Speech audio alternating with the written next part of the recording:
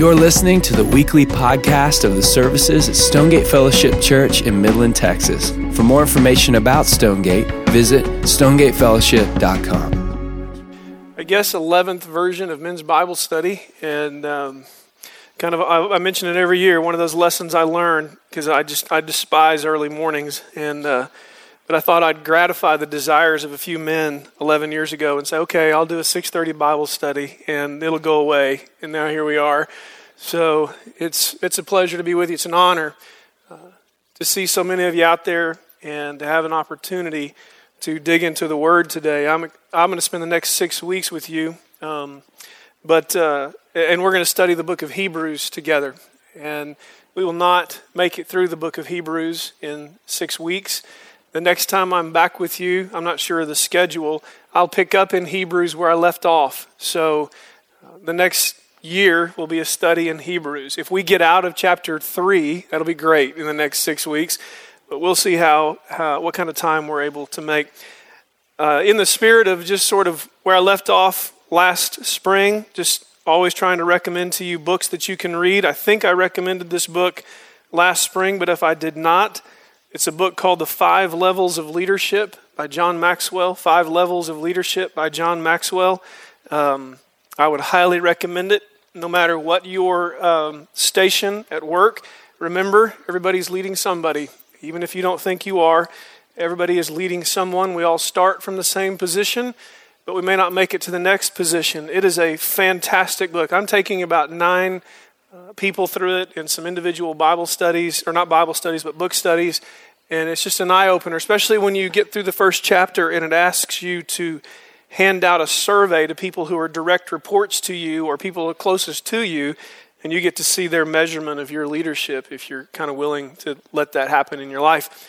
Another book is, I picked this up this summer and read it sitting on a beach for a couple of days. It's called Strange Rebels. If you're a history person, you're going to love this. If you're not a history person, grow up and start liking history. You'll never understand where you live. So, Strange Rebels, and let me keep reading it slowly. 1979 and the birth of the 21st century. Strange Rebels, 1979 and the birth of the 21st century. And it's basically about the Ayatollah Khomeini, Margaret Thatcher, Pope John Paul II. You're going to find it fascinating. It is one of the most fascinating historic reads.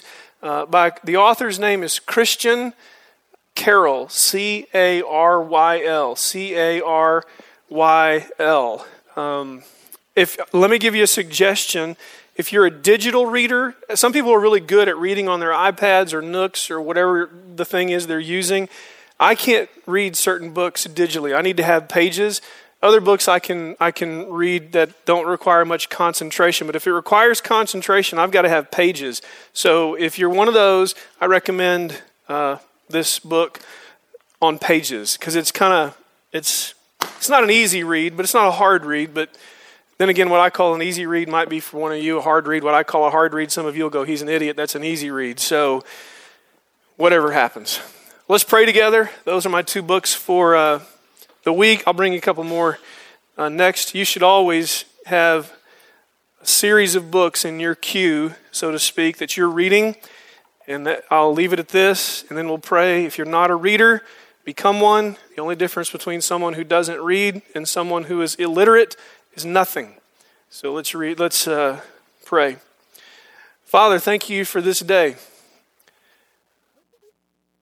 didn't take long to look at a phone this morning or a calendar and remind us of exactly where we were about 3 hours from now, 11 years ago or 12 years ago. And in a day and age where leadership is missing in nearly every level of our lives, whether that's locally, the state, the nation, not to mention the world, we are reminded on a day like today that it is incumbent upon us as men who would consider ourselves irrelevant to the greater cause That it's the very men who would consider themselves irrelevant to the greater cause that end up being revolutionaries for a greater cause. And so would you raise up in us what it means to be leaders? To treasure Jesus, which causes us to treasure the greater things and pursue the greater things, and never to sit back and assume the greater things. So in a day when our nation must face memories and must face leadership, I thank you for allowing us to gather and first today to submit to the King of our leadership, the Lord Jesus, and then see where that leads us. So I ask you to open our eyes so that we might behold wonderful things from your word, as Psalm 119:18 instructs. I thank you for this magnificent book that we will study. May my words be solely the words that you would approve of. And may we not be hearers of the word only, but doers when we leave here this morning. And it's in Jesus' name we pray. Amen. So I'd encourage you to open your Bibles to Hebrews now.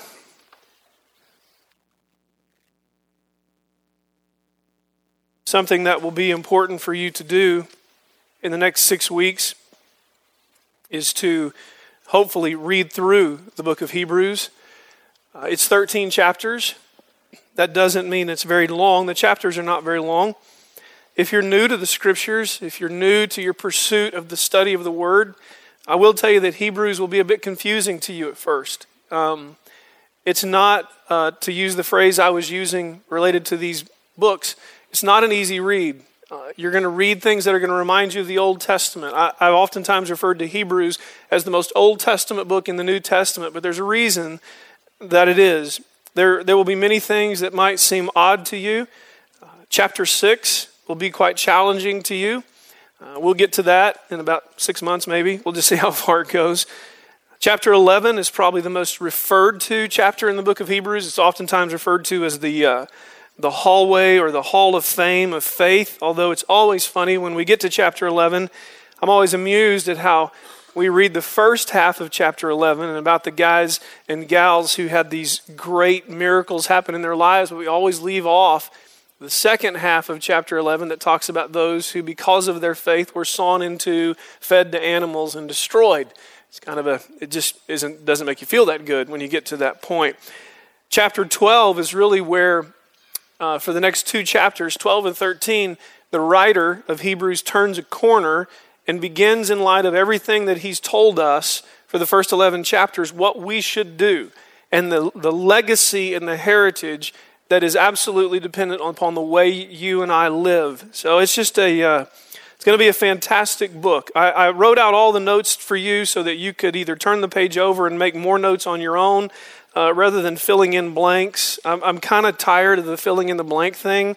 I don't know why. It's just a personal thing.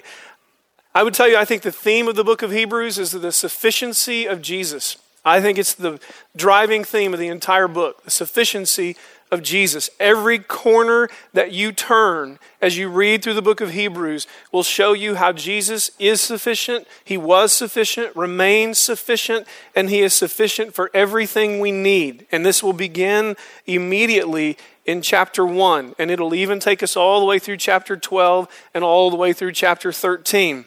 I will also tell you, in my opinion, it's in my notes in my Bible. I wrote for my own personal study, Hebrews confronts my belief in religion and Christianity and reminds me to treasure Jesus more than religion and Christianity. Let me say that in a different way. Hebrews drives you to the sufficiency of Jesus and challenges whether you trust religion or even a movement called Christianity. Now, I'm not telling you that I think Christianity is wrong. I'm telling you that Christianity, oftentimes referred to as Christianity, absent the sufficiency and superiority of Jesus, is empty. And so Hebrews constantly pushes you back to Jesus.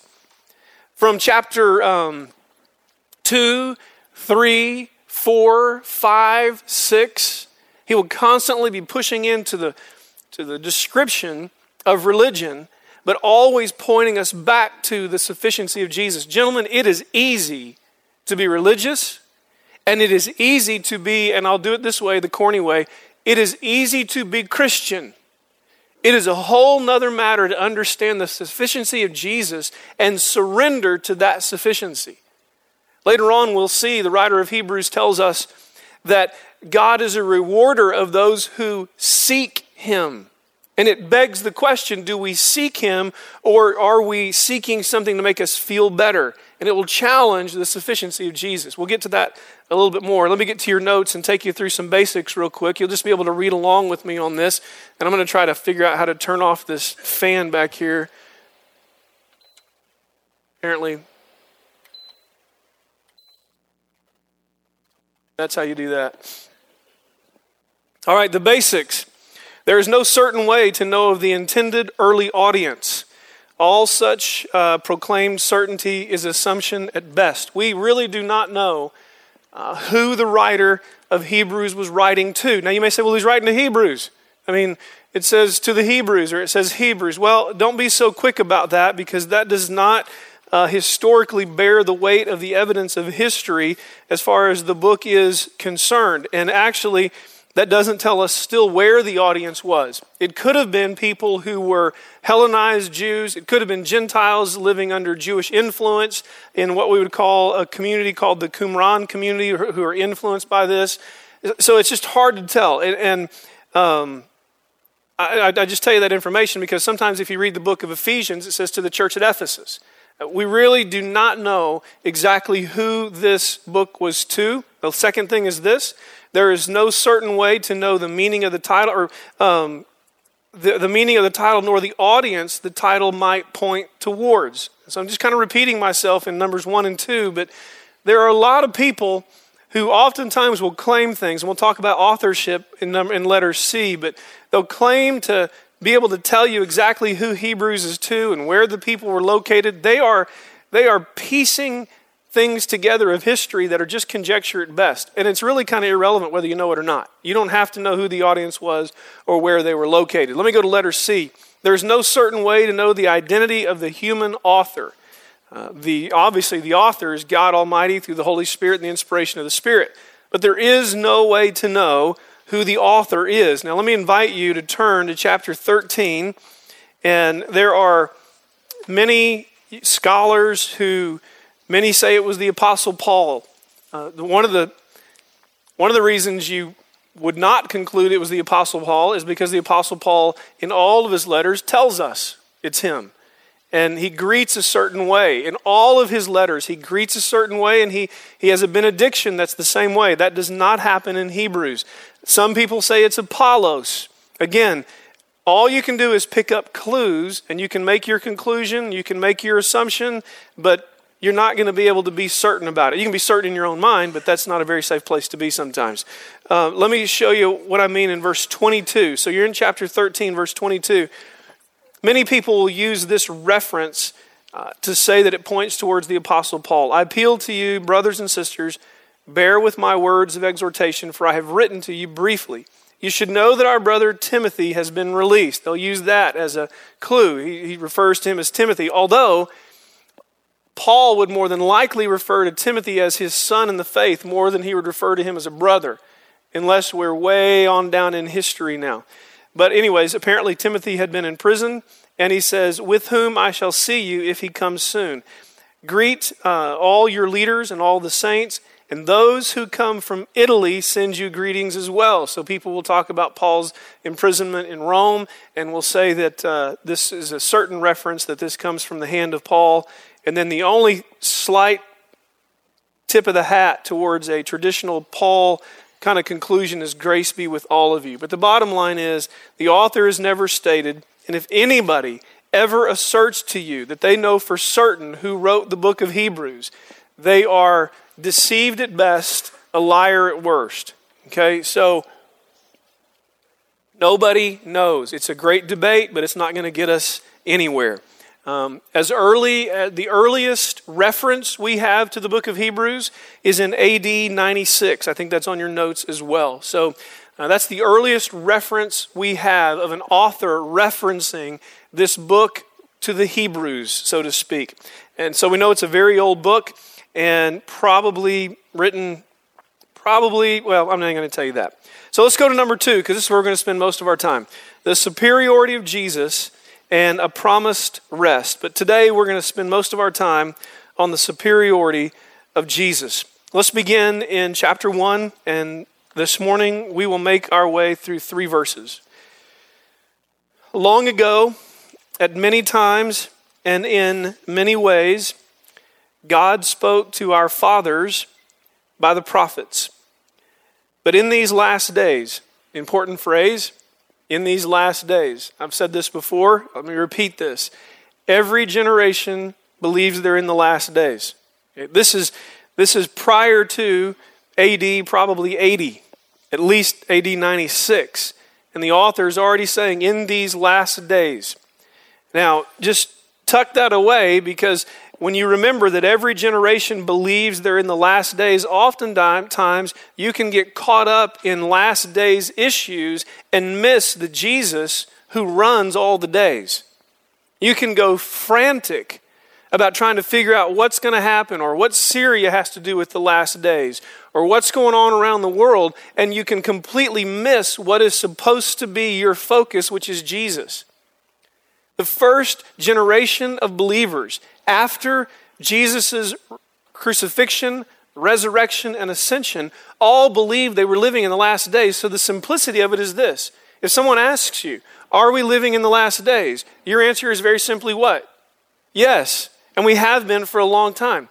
How do you know we're living in the last days? Because the book of Hebrews tells me we're living in the last days. Can you point to anything today that helps you know we're living in the last days? Doesn't matter. I am told to be alert. And if you become more worried and more frantic and more concerned because of what's happening today than you were yesterday, then I submit to you, your focus is on issues and not on Jesus. And our focus must be on Jesus, the superiority of Jesus, the supremacy of Jesus. Because for a follower of Jesus, it doesn't matter whether you have 100 days left or this is your last day. Because what you treasure as sufficient does not change regardless of the atmosphere. So be careful with this hysteria that oftentimes accompanies world events. Because it should not change what we do or what we pursue. And if the hysteria of culture changes what you do or what you're pursuing, you might need to back up and ask why you were pursuing what you were pursuing in the first place. Because my pursuits should actually be only driven by the treasuring of Jesus. And that dictates what I do and what I'm after. Which would beg the question, why are you doing what you do and what are you after that you're after? What's your goal? What's your ambition? What's your drive? And it begs a prayerful response where you sit with the Lord and you say, Dear Jesus, what is driving me? What is driving my ambition? What is driving my passion? And submit that to the Lord, and submit your anxiety to the Lord, and let Him nurture you in these last days. But in these last days, verse 2, He has spoken to us by His Son. And now, in 1.5 verses, which is a very interesting thing that He's about to do, He's going to give us a 7-fold description of the superiority of Jesus. And I have them in your notes, so let's just go through them one by one. The first thing, and you can see kind of letter A there, I encapsulated this whole thing, that Jesus is superior in His revelation. He's the perfect and final revelation of God Himself, His work of salvation, and gracious reconciliation. So the first letter there, Jesus is the final owner of all things seen and unseen. Let's read verse 2. In these last days, He has spoken to us by His Son, whom He appointed the heir of all things. Jesus is the one to whom everything is driving towards. He is the one that everything is for. In fact, look at chapter 2, just right next door to chapter 1. Look at chapter 2, verse 8. There's going to be a lot of referencing the Psalms, occasionally references to the book of Isaiah as we go through this book. We'll see that as we travel through the chapters. So I'm picking up in the middle of a quotation in verse 8. Putting everything in subjection under his feet is the end of a quote, but now listen to what the author says. Now, in putting everything in subjection to him, that is Jesus, he left nothing outside of his control. Gentlemen, please let that marinate over your heart and soul. That he left nothing outside of the control of Jesus. At present, we do not yet see everything in subjection to him, but we see him for a little while who was made lower than the angels, that is Jesus. He is crowned with glory and honor because of the suffering of death, so that by the grace of God he might taste death for everyone. Now let me take you to chapter 10. Move over to chapter 10 under this heading of Jesus being the final owner of all things seen and unseen. Chapter 10, I'll begin reading in verse 12 as the beginning of a sentence. Actually, let's read verse 11 so that I don't have to have you turn back to it a little bit later. You've already heard it. Verse 11. Remember, I'll tell you a word to remember here. And every priest stands, remember that word, remember where you heard it, okay? Every priest stands daily at his service, offering repeatedly the same sacrifices which can never take away sins. But when Christ had offered for all time a single sacrifice for sins, he sat down at the right hand of God. Here's the verse we were headed towards. Waiting from that time until his enemies should be made a footstool for his feet. Let me finish the paragraph. For by a single offering he has perfected for all time those who are being sanctified. And now keep turning to the right. I'll show you one more passage in the book of Revelation. Revelation chapter 1. Revelation chapter 1.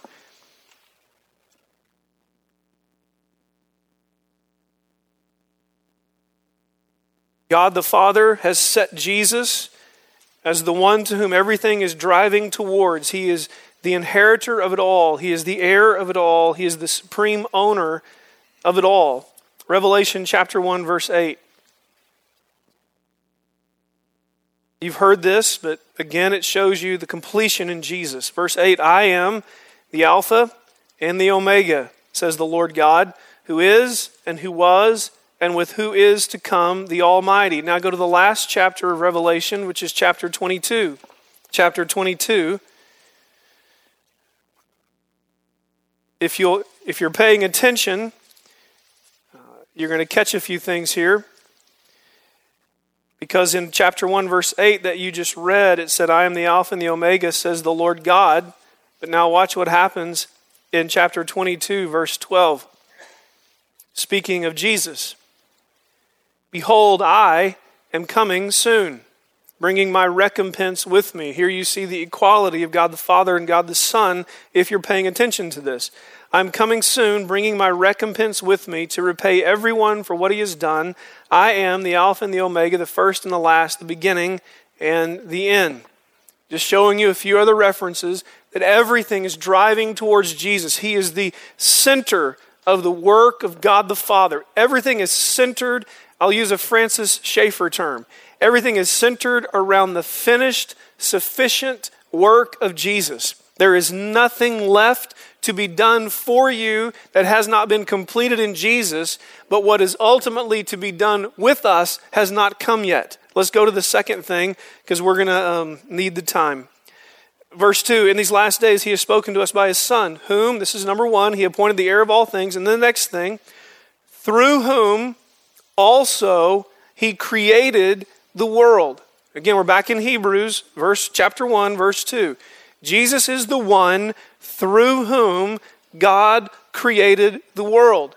Jesus is the ultimate agent of creation. Now watch this, because anytime you run into someone that wants to talk about when Jesus began, he always was as God the Son. And he was present at creation in creation, and the scriptures tell us he is the agent of creation. Let me show you some other places, okay? Go back to, keep a marker at Hebrews. Go to the book of John, okay? The book of John, which just go to the left. If you're not real familiar with your Bible, grab a chunk of change and go to John chapter 1. John chapter 1.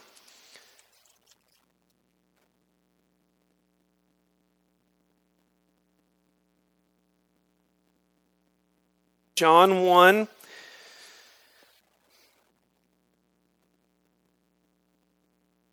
We may not get out of verse 2 today. This is great. John 1. Some of you have this passage memorized. In the beginning was the Word was with God, the Word was God. He was in the beginning with God, verse 3. This is a reference to Jesus, so just to help you know what that's talking about. Verse 3.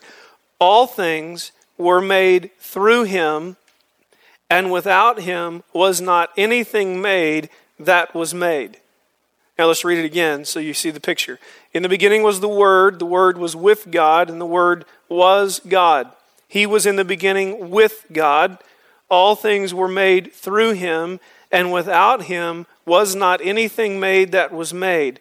In him was life, and the life was the light of men. The light shines in the darkness, and the darkness has not overcome it. Now, I'm going to give you a tough passage to find because it's a little book. You're in John.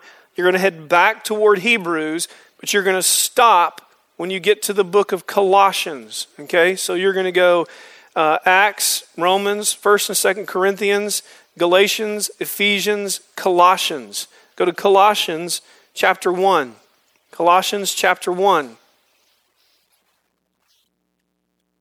This gives, as you're looking up Colossians 1 and looking with your eyes, listen with your ears, as I remind you that the importance of Jesus being the agent of creation is to help you understand that he came to redeem his own creation. He did not come to save God's creation. He came to save his creation, which you say, well, you're saying the same thing, but I'm helping you understand. Jesus came to save his own creation. He is the agent of creation. And he is the one who is the sufficient sacrifice for his creation. Colossians chapter 1. Let me have you turn to, let me see where I want to pick up. How about verse 15? Verse 15. He is the image of the invisible God, the firstborn of all creation. Interesting word there. It's where we get our word prototype. Okay, it's prototokos. Well, depending on how you're going to pronounce your omicrons. Verse 16. For by him all things were created. Now watch this. In heaven and on earth, visible and invisible. Whether it's a throne or a dominion or a ruler or an authority, all things were created through him and for him. And he is before everything, and in him all things hold together. Now, gentlemen, I don't mean to keep harping on this point, but if you find yourself fretting over issues of the day, and it causes you to fret outside of the control of the Lord Jesus, rather than to say, thank you, Jesus, that it is all held together by you. I don't get it. I don't understand it. I don't like it. And there are things I want to see change. But I thank you that you are supreme and you are sufficient. Now that is not a naive prayer, because it's not a naive prayer when I was 3 miles or 7 miles away from the Murrah Federal Building when it blew up. And I was in it 2 days before at 9 a.m. It is not a naive prayer when 12 years ago you watched planes bring down landmarks in our nation. But gentlemen, we are not allowed to fret outside the supremacy of Jesus. We are not allowed to spin around wildly like the rest of culture and say, oh my God, what are you doing? But we are only allowed to bow to our knees and to lift our eyes to heaven and to say, thank you that you are supreme and you are sufficient and this life is not worth it, and I claim your sufficiency. You are not allowed to be one who frets, because if you are a Christian, if you are a lover of Jesus, you sit under the supremacy of one who has created all things, and according to the testimony of Scripture, he is holding it all together by the power of his word, and he is leading it to a destination known, not unknown. And he is not a king of kings beholding what's happening on the earth going, oh myself. He is not doing that. He is a God who has, through the sufficiency of the crucifixion and the resurrection of Jesus, has displayed to us there is only one thing sufficient of your concern, and that is the treasuring of Jesus, because the treasuring of Jesus dictates everything you do. I hope you write that down, because it even dictates how you struggle with sin. The treasuring of Jesus dictates the way you love your wife. The treasuring of Jesus dictates the way you work today. The treasuring of Jesus dictates how you take care of your body. The treasuring of Jesus dictates what comes out of your mouth and how quickly you repent for what came out of it. The treasuring of Jesus dictates how you even see your identity. The treasuring of Jesus dictates everything, because you always respond to that which you treasure the most. And what you treasure the most always dictates how you live. And Jesus is the only one, as the ultimate agent of creation and the final owner of all things, who deserves our treasuring. Let's go to the third thing. Let's keep moving. Hebrews chapter 1. Let's go back there. I think that's where we are. You should be there in the scriptures. He's spoken to us by his Son, whom he appointed the heir of all things, through whom he created the world. Verse 3. He is the radiance of the glory of God. So this third thing is, he is the radiant expression of the glory of God. I think in your notes it says this: said another way, as the radiance of the sun reaches this earth, so in Christ the glorious light of God shines into the hearts of men and women. That was by an author named Bruce in his epistle to the Hebrews. The glory of God is the perfection of the attributes of God on display. The glory of God is the perfection of his attributes on display. Let me give you another twist on that. When you are told, and I am told, to work for the glory of the Lord, it is simply a way of saying that my work puts on display the attributes of God, which begs the next question you know is coming. Does your work and the way you work put on display the beauty of God? Does the way you work with your hands and the way that you, in what you think is an unseen world of your oil field work that nobody sees because it's in the dead of dark or late at night or after 13 hours of work. And no one sees you out on the field, or what you do with your hands. The finishing of that work, are you able to step back from that and say, how well I did that even puts on display the excellency of the God I claim to serve?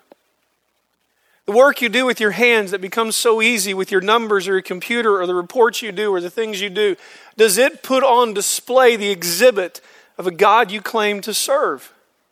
It puts on the perfection of his attributes. There's this big fancy word a lot of theologians like to use, that Jesus displays the effulgence of God. He puts on display the manifest perfection of God's attributes. Let's keep going. The next thing. He is the radiance of the glory of God, and he is the exact imprint of his nature. Now, when he says he is the exact imprint, if you see it on your notes, he is the exact representation and embodiment of God the Father. In the Greek, it's where we get our word character. So he displays the character of God. Jesus displays the perfection of the attributes of God, and he displays the character of God. Again, it's another way of him saying he is completely putting God the Father on display. Keep your marker in Hebrews. Let's go to the book of John again, and let's listen to how Jesus describes this in John chapter 14. John chapter 14.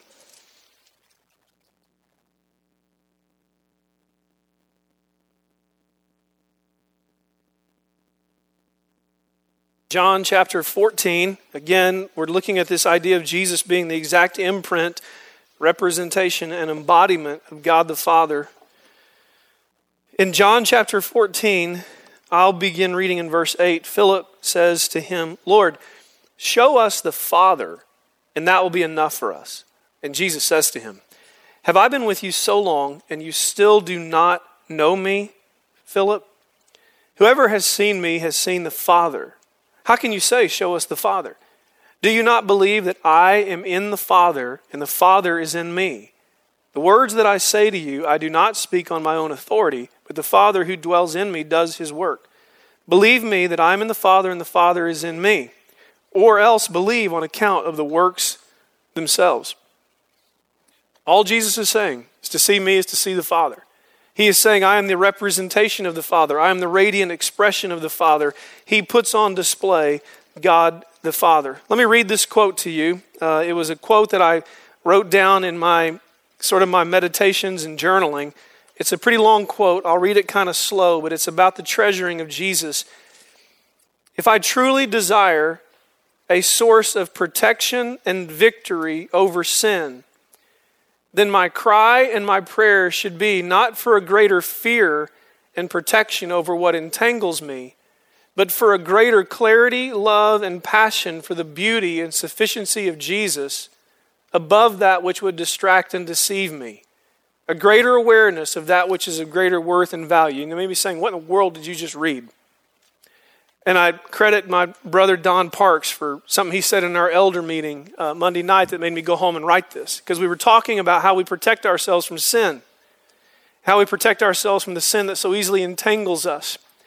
And it dawned on me that oftentimes we focus so much on the sin that entangles us rather than on the beauty that sets us free. Because you always go after that which you treasure the most. And you always perform based upon the desires of that which you treasure. So my prayer, although my prayer should be, "Oh God, please help me to be wise and to see the deception of the enemy," my greater desire is to be absolutely enamored with the beauty and sufficiency of who Jesus is first. I'll give you a terrible example, although I think it's actually a pretty good example. For those of you that are married, and you remember when you first, I'll use the word fell, but it's a terrible word. When you fell in love with your bride, and you were enamored by the beauty of her, and let me use this word, you were captivated by the sufficiency of her. And as a matter of fact, when you became captivated by the sufficiency of her, it changed your entire behavior. Your buddies said, "What has happened to you?" You changed your habits. You changed your language. You showered. You lost weight. I mean, in fact, you turned your back on friends. And they could stand behind you and dance a jig and entice you. In fact, you could have been a drunken idiot. But she said, "You take another drink, we're done." You became a teetotaler. She said, "I'm never kissing you if you put that Copenhagen in your mouth." You quit. You may have shook for 3 months, but you quit. It changed because something sufficient captured you and you treasured it. I'm telling you, gentlemen, oftentimes we're fighting against sin rather than treasuring beauty. And when you treasure the sufficiency of Jesus, it changes the way you behold what you used to be attracted to. And so for the sin struggles that you're having, rather than bowing your head again tonight and saying, "Oh God, help me to stop doing this," turn it and say, "Oh God, help me to treasure my sufficient Jesus. Help me to see him for the beauty of who he is."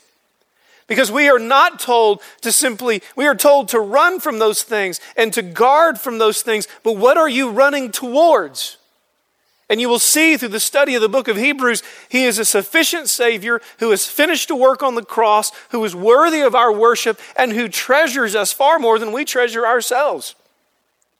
And he is worthy to be worshiped and to be an object of our worship because he is sufficient. I challenge you today, before you step, when you get in your truck or your car or whatever it is, you just simply say, oh God, help me to treasure Jesus more than I have ever treasured him before. As far as we're going to get today, let me pray with you, and then I have a little video I want you to watch. It's 3.5 minutes long. So let me pray. I hope you'll close everything and shut it down and watch this video. It's an old one. Some of you have seen it.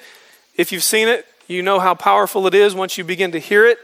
If you've never seen it, I hope that it will be an encouragement to you about who Jesus is.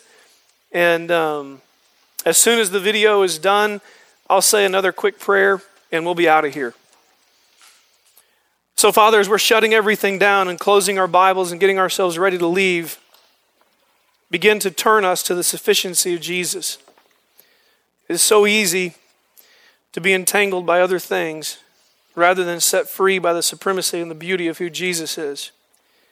I know for me, most of my Christian life has been spent trying to not do certain things. But I have never had to try to not do things that drew me away from my bride because I was captivated by her at the age of 13. And I am reminded by the reading of Hebrews that I have been treasuring a destination of heaven much more than a Savior of heaven named Jesus. So help me, help us to be men who treasure Jesus, the one who puts on display the glory of God, the one who shows us the character of God, the one who is the heir of all things and the sustainer of creation. May Jesus steal our affections, capture our emotions, and render us worshipers of a great King. Father, I know this is just a little video, but I pray the truth of it would speak to us now in Jesus' name. The Bible says, my king is the king of the Jews. He's the king of Israel. He's the king of righteousness. He's the king of the ages. He's the king of heaven. He's the king of glory. He's the king of kings. And he's the Lord of lords. That's my king. I wonder, do you know him? My king is a sovereign king. No means of measure can define his limitless love. He's enduringly strong. He's entirely sincere. He's eternally steadfast. He's immortally graceful. He's imperially powerful. He's impartially merciful. Do you know him? He's the greatest phenomenon that has ever crossed the horizon of this world. He's God's Son. He's a sinner's Savior. He's the centerpiece of civilization. He's unparalleled. He's unprecedented. He is the loftiest idea in literature. He's the highest personality in philosophy. He's the fundamental doctrine of true theology. He's the only one qualified to be an all-sufficient Savior. I wonder if you know him today.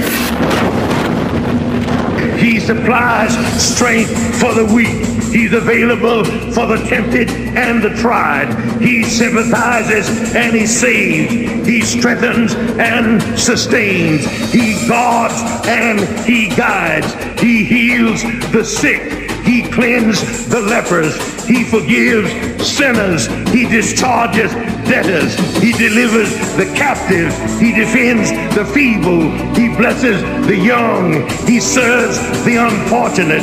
He regards the aged. He rewards the diligent. And he beautifies the meek. I wonder if you know him. He's the key to knowledge. He's the wellspring of wisdom. He's the doorway of deliverance. He's the pathway of of peace. He's the roadway of righteousness. He's the highway of holiness. He's the gateway of glory. Do you know him? Well, his life is matchless. His goodness is limitless. His mercy is everlasting. His love never changes. His word is enough. His grace is sufficient. His reign is righteous. And his yoke is easy. And his burden is light. I wish I could describe him to you. Yes, he's indescribable. He's incomprehensible. He's invincible. He's irresistible. You can't get him out of your mind. You can't get him off of your hand. You can't outlive him, and you can't live without him. Well, the Pharisees couldn't stand him, but they found out they couldn't stop him. Pilate couldn't find any fault in him. Herod couldn't kill him. Death couldn't handle him. And the grave couldn't hold him. Yeah! That's my king. That's my king. So Amen. Lord, I pray that you would help us to treasure Jesus. I thank you for someone like Pastor S.M. Lockridge, who helps us even get a greater perspective of what it is to treasure Jesus. And may we be men who treasure him today. And it's in Jesus' name we pray. Amen. If you want to know where that's from, you can YouTube it. His name is S.M. Lockridge. S.M. Lockridge. He's a African-American pastor, and he's a funny man. You can even listen to the sermon that came from. The word is that he did that impromptu, that he was praying. And that's what he did as he was praying. So anyways, S.M. Lockridge. Have a great day.